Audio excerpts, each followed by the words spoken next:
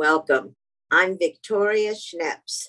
We are thrilled to have the honors, and we have already honored Cherine E. Anderson as a Power Woman of Manhattan.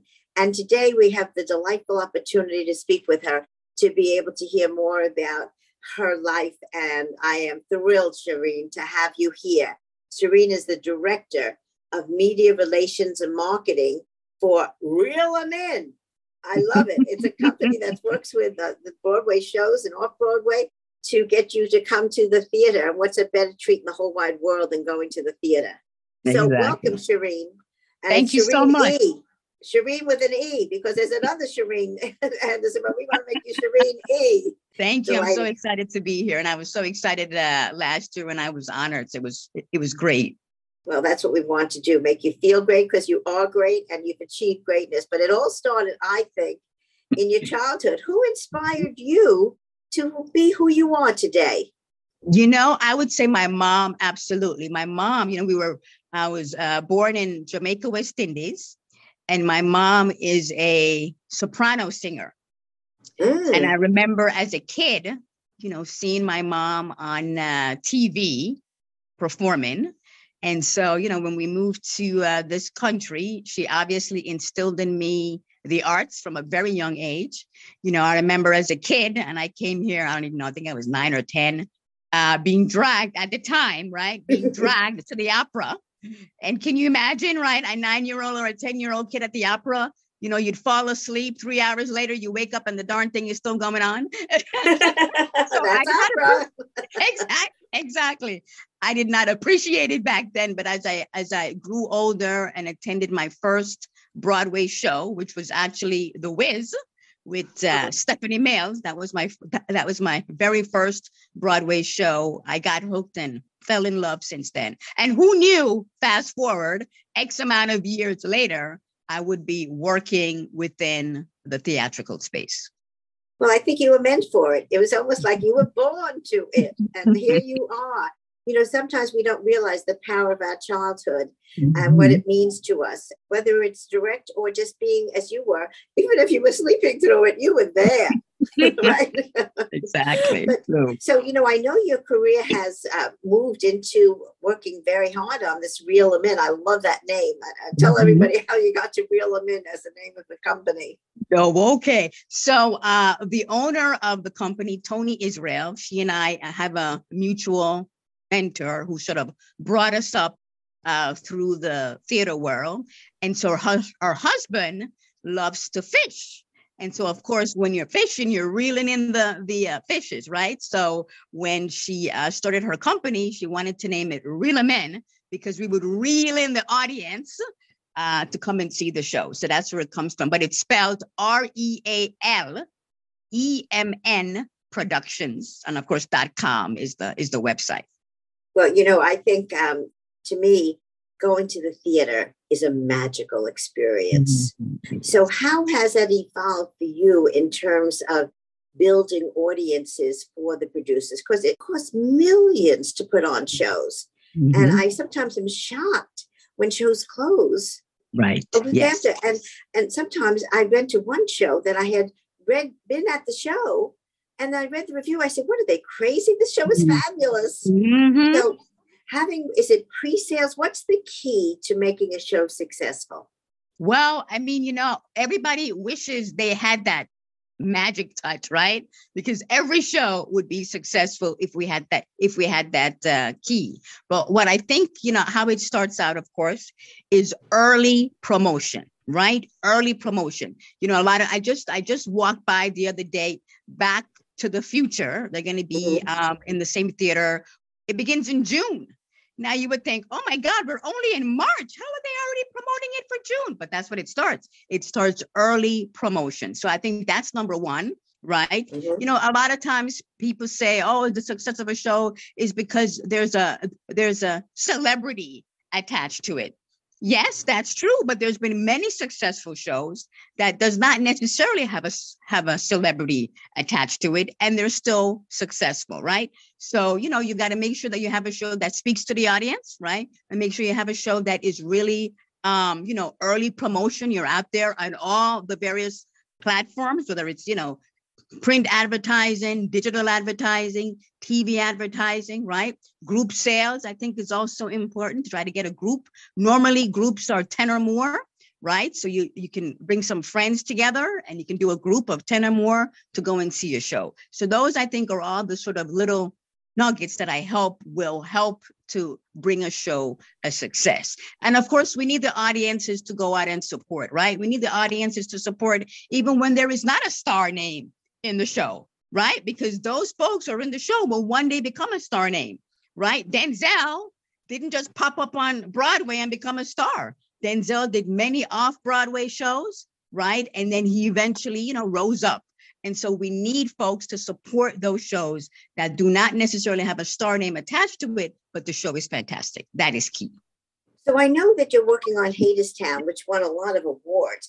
It's a very unique cast. Tell us a little bit about that. Yes. So, Hadestown is a very diverse cast, right? Our lead, Ava, is a mix of Filipino and Mexican, right? We have Lilias White, who recently, about a couple of months ago, took over the role of Hermes. She's now Mrs. Hermes, but the original Hermes was Andre DeShields, who won the Tony Award. We have Reeve, and then we have there's the three ladies in there called the Fates, and that is a multi-ethnic trio of ladies, right? A Latino, a Filipino, and an African American. So it is a very diverse cast. Right, you see it on the stage, and you even see it in the audience. And just this past Sunday, March the 19th, Hadestown celebrated its 1,000th performance, which is fantastic. So share with us what's the theme of the play. So it is a Greek story, right? So the story of Eurydice and Orpheus, right, mixed in with Hades and Persephone. And of course, what takes place, right, when love steps in. I don't want to okay, but it's a love story. What steps in when love happens. Yes. Okay, but you know what? Right. Just knowing that it's a love story, yes. I think helps people because, I think the life of our world is so complicated and everything is a crisis. Just to escape to the theater and see a beautiful love story with a beautiful cast of many colors. What a great opportunity for people. So what would you say is your greatest success in terms of theater this past years? Is there one show that kind of stands out in your mind that you were proud to have seen it grow in an audience? Wow, that's a great, in the 2021-2022 season, we worked on, I think, like 9 shows. Oh my. It was insane. And I'm trying to think about all the shows that we worked on back then, but it was, from Colored Girls. Of course, we already had Hadestown. We worked on MJ the Musical. We worked on Skin of Your Teeth. That was at Lincoln Center. I mean, the list goes on, right? Oh my. So yes, of course. You are a busy lady. It was I know, it was a hectic time. And so, I don't think there was sort of one particular show that stood out because they're all fantastic in their own right. But we have been working on Hadestown since the inception for the last, 3-4 years. And so, and that's always been fantastic to see how it has evolved. My very first show that I worked on was in 2008, was the first Color Purple, the original Color Purple, wow, where LaChance won the Tony Awards. Yes. That was yes. And so that show will always have a special place in my heart because one, it was the first show. That cast was amazing. We were like family.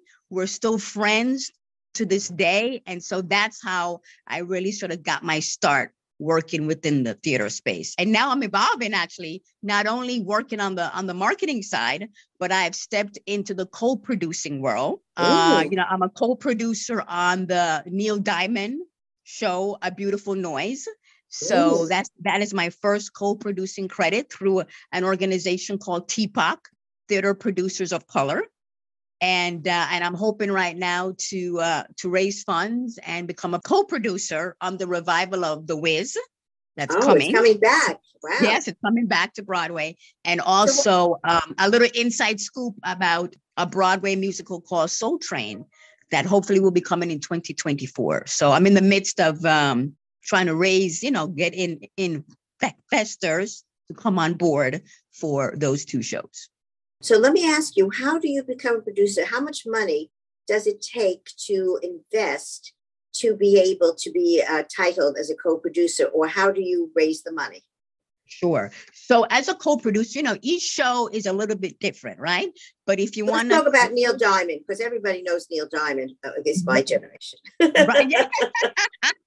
Absolutely, absolutely. So the normal realm for co-producers, you either have to raise 250,000 or 150,000, right? So each show sets what's that parameter is. And obviously that amount of money does not need to come from one person. So most shows have units, and it's usually $25,000 per unit. So for example, if I'm going to be a co-producer and raise 150, right, I would have to, you could probably get, what's that, 6, my math Right. is up, I whatever get that the is. numbers. I get the Right, numbers. exactly. It's multiplying. And how do they judge their return? How do they get their investment back? Okay, so I don't want to go into too much lingo, right? But let's say, just as an example, a show costs $5 million to put on the show. That word is called capitalization. It's $5 million to put on the show, capitalization. Once the show recoups its capitalization, so it recoups its $5 million, right? Whatever the investor puts in, they would get back. So if they put in 25,000, they would get back their 25,000. Let's say the show recoups 2 million on top of the 5 million, right? So the capitalization was 5 million. The show recouped at 7 million, right? So that's a $2 million profit. Mm-hmm. That $2 million profit would then be split. 50% goes to all the producers, 50% goes to all the investors. So that's how you get, right? And the longer, of course, a show runs, the more funds it makes, right? So for example, if you're an investor on Hamilton, if you're an investor on Wicked, because Wicked's been running for many, many moons. If you're an investor on Phantom of the Opera, I like to say all you do is sit back and collect a check.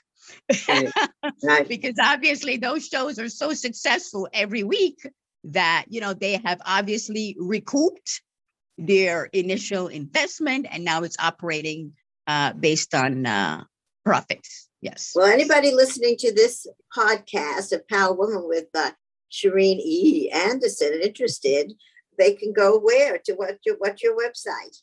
Sure, and they can either contact me directly. Right. We want you to get the business. Show me the money, honey. So I can, my email is Cherine, Cherine .Anderson, ANDERSON at Realemn, REALEMN productions.com. Or to make it really simple, if that's too much, you can send it to my Yahoo, CEP Anderson @yahoo.com. Share with me, you have become such a wonderfully successful person in this piece of the world that you love. Mm-hmm. Tell me, what would you suggest? What would you advice give to others to be successful? Oh, well, I would say for one, definitely perseverance. I'm doing this podcast with you and people may not hear it, but I grew up because I stutter, right? I still stutter. I have a speech impediment, right? So I stuttered just like Joe Biden stutters, John Updike stutters, James Earl Jones stutters. So I'm in good company. So, mm-hmm. So a lot of that really is just persistence, right? Not let anything hold you back, and I don't believe in no. When somebody tells me no, I'm like, okay, well, you said no, let me try some other angle and see if I can get a yes from somebody else. So never give up on your dreams, because if somebody told me when I was a kid at 10 or 11 years old that I'd be working in a Broadway space and doing what I'm doing, I would say, nah, that's impossible. That's never going to happen, because, I'd always say, well, I stutter. So how's that going to be possible? And doors I've been fortunate enough to meet people who have opened the doors, who have believed in me and have given me the opportunity. And I use that as a way to also give back. And I think that's also key. Wonderful. Well, I am so delighted to be talking to Cherine E. Anderson. And Cherine has developed a wonderful world in the theater for many people by being the director of media relations and now aiming to be an executive producer in this whole world of the theater. And Realemm is the name of her company. So have a wonderful day and congratulations on your great success. Thank you for being with me. Thank you so much. It was a pleasure. Thank you so much. And go to the theater. Yes, go to the theater. Go to the theater and support. Absolutely. Well, for a night in stepping into another world for just those few hours is such a joy that I hope everybody has that experience to go to the theater. This is Victoria Schnepp signing off until next time for our next Power Woman. Bye now.